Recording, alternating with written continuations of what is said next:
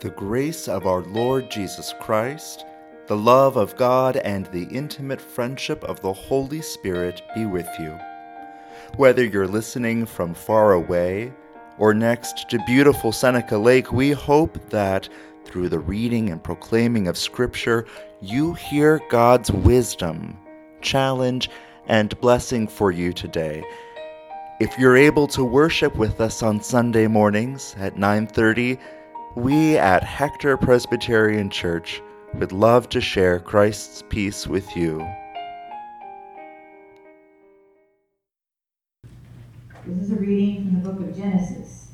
Listen for God's word. Jacob got up during the night, took his 2 wives, his 2 women servants, his 11 sons, and crossed the Jabbok River's shallow waters. He took them and everything that belonged to him, and he helped them cross the river. But Jacob stayed apart by himself, and a man wrestled with him until dawn broke. When the stranger saw that he couldn't defeat Jacob, he grabbed Jacob's thigh and tore a muscle in Jacob's thigh as he wrestled with him. The stranger said, "Let me go, because the dawn is breaking." But Jacob said, "I won't let you go until you bless me." The stranger said to Jacob, "What's your name?" And he said, "Jacob." Then the stranger said, "Your name won't be Jacob any longer, but Israel, because you struggled with God and with people, and you have won." Jacob also asked and said, "Tell me your name." But the stranger said, "Why do you ask for my name?" He blessed Jacob there, and Jacob named the place Peniel, because I've seen God face to face, and my life has been saved. The sun rose as Jacob passed Peniel, limping because of his thigh. Therefore, Israelites don't eat the tendon attached to the thigh muscle to this very day, because God grabbed Jacob's thigh muscle at the tendon. The words of the Lord. Thanks be to God.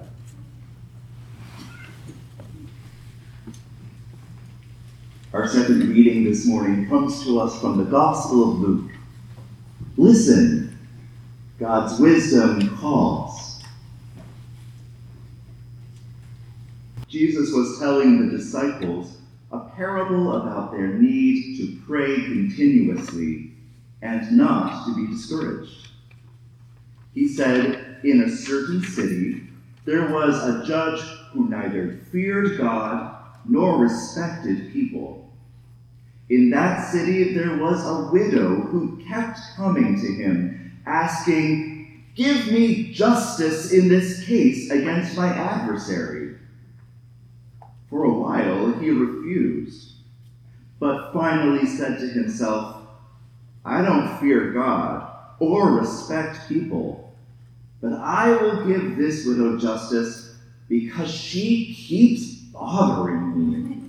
Otherwise, there will be no end to her coming here and embarrassing me."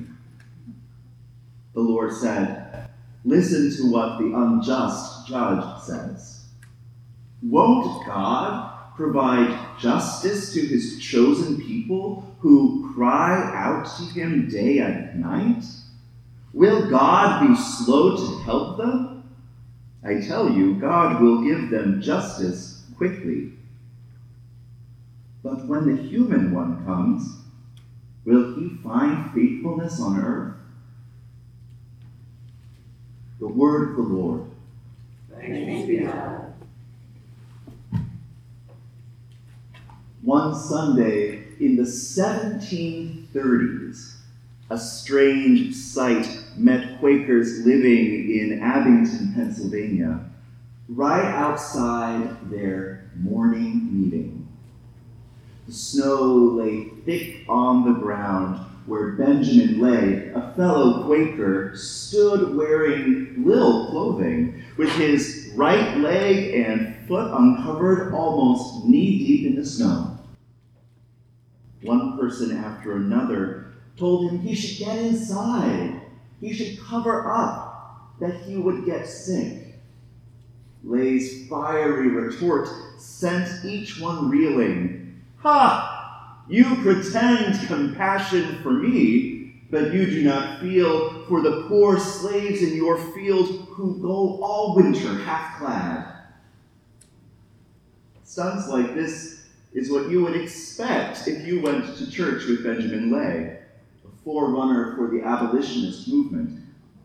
The facts that he lived in a cave, walked everywhere, made his own clothes, and didn't eat meat in the 1700s were all on brand for him. Even though he stood at only 4'7", Benjamin Lay walked tall. He had guts, nerve, audacity. He had chutzpah. Chutzpah is what Jacob had, demanding a blessing from a holy stranger. Chutzpah is what the widow had, demanding justice from an AWOL judge.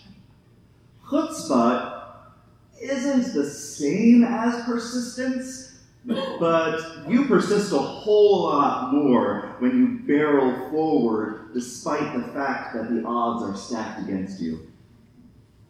Just imagine, Jesus buzzes, if this widow turns the tables on this cantankerous clod on the bench, how much more will your gutsy prayers for justice move the judge of all the earth? If that sounds familiar, you're paying attention. You've heard it before. It's called the Homer, from lesser to greater. It's a standby technique for Jewish teaching that Jesus mastered. Like if your best friend begrudgingly gives you bread to feed your house guests, imagine how much more willing your Creator is to provide you with what you need. Or, if even C-plus parents know to give their children snacks instead of scorpions, imagine the good gifts your loving Father will supply. Take heart from the story of this feisty widow, Jesus says, because God's got this. Right? Jesus' parable would be a lot more nice and tidy if it didn't end with a question. 3 questions, actually. Won't God provide justice for his chosen people when they cry out to him? There's a yes implied there. Will God be slow to help them? Again, the answer is implied. No, God will give them justice quickly. Okay. But when the human one comes, when Jesus, the human heart of God, returns to close this chapter of history and to begin a new story in a renewed creation, when that happens, will Jesus find faithfulness on earth? That is the question. The question staring us in the face every morning when we rub the sleep out of our eyes. The question staring at us like a cat, at once intensely interested in when we will feed it, and intensely indifferent to our feelings. True, we don't have to wear down God with our prayers, toddlers slowly eroding mom's patience until we get what we want. But it seems like we are the ones who get worn down. Every day we have to wear down our inertia, wear down our tendency to procrastinate, wear down our need for control, all so that we can be faithful to God's claim on our lives, faithful to following Jesus in the path of love and justice, faithful to the new thing that the Spirit is doing here and now. Faithfulness pulls us into the ring for a wrestling match, sometimes wild, sometimes wonderful, but often wearying. Jesus, I don't want to wrestle. And not because I was that indoors kid who preferred reading to contact sports. No, Jesus, I don't think I have the energy. I don't think I have the chutzpah to be the kind of disciple you want me to be. Friends, if your conversation with Jesus sounds like mine, then there is good news for us. Our struggle is exactly where God meets us. Take Jacob, camping out by the Jabbok River.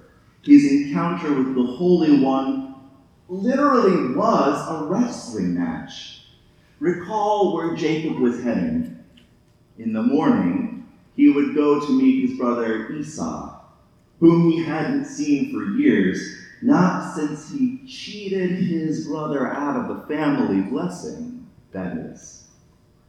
It is that night, that sleepless night before he would face the music, when he stopped running away from his past, that Jacob came face to face with God.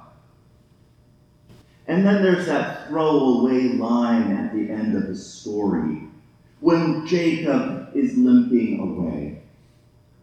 The narrator intones, therefore, the Israelites don't eat the tendon attached to the thigh muscle to this day, because God grabbed Jacob's thigh muscle at the tendon. The name Israel isn't the only lasting consequence of the wrestling match. Jacob's torn muscle echoes through the ages as a culinary practice, of all things. Jacob's consent to stay in the fight, wounded but unwilling to give up, affirms that struggle isn't a sign of failure. It is the place of integrity. This All Saints Sunday, we affirm that folks have taught us that struggling is faithfulness. We get to affirm that. With a wily grin, Professor Corinne Carvalho reminds us that this isn't just a day to remember spiritual giants or selfless servants. It's also for those of us who don't exactly match the picture of submissive sainthood on the holy cards. You know, the ones whose face and hands are always in some weird pose. Technically speaking, saints refers to all of us. Grafted into the covenant by Christ, we are God's sanctos. We are God's holy ones. But generally speaking, we refer to those who have died as saints, those who dwell in light perpetual, praising God day and night. Today, we remember saints like Benjamin Lay, who would not let his Quaker community off the hook for doing unto enslaved women and men as they would have others do unto them. Today, we remember saints like Lady Godiva, an English noblewoman who rode horseback naked through the streets to protest her husband's new taxes that would strip the poor of everything, even the clothes off their back. We remember saints like John Coltrane, saxophone player, jazz composer, whose music inspires and energizes us, who relied on God's grace and power in working through his addiction to heroin. We remember saints like Molly Ivins, a journalist whose humor zinged the powerful, who urged us in her Texan drawl, keep Keep fighting for freedom and justice, beloveds. But don't you forget to have fun doing it. Lord, let your laughter ring out. Be outrageous. Ridicule the fraidy cats. Rejoice in all the oddities that freedom can produce. And when you get through kicking ass and celebrating the sheer joy of a good fight, be sure to tell those who come after how much fun it was.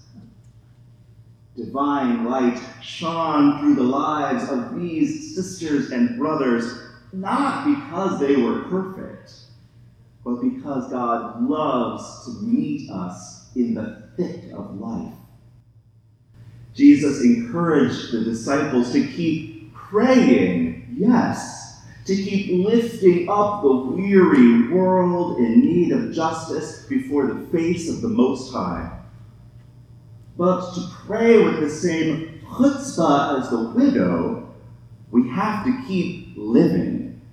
That is, unless you're a hermit, you have to go out and about in the world to see what is in need of prayer. To pray without ceasing means that we have to keep living, paying attention to our own struggles, instead of pretending that everything is okay. One such saint who taught us the holiness of this honest struggle was Rachel Held Evans, a writer whose blogs became books. Held Evans gave voice to the younger generation of evangelicals who wrestle with their faith and long for authentic community. Just before Easter this year, a strain of the flu virus sent Rachel into a coma. On May 4th, at the age of 37, she died. A few years ago, Held Evans published a piece titled Holy Week for Doubters. She wrote about questions, the ones that bother you on and off like a rock in your shoe, the ones that lodge themselves beneath your skin like a splinter. She articulated the awful pain of sitting in church on Easter Sunday, of all Sundays, and not being able to believe a single word. She articulated the feeling of abandonment by God on the one day that the Holy One is supposed to show up in church. Held Evans wrote, "Please know that you are not alone. There are other people singing words to hymns they're not sure they believe today.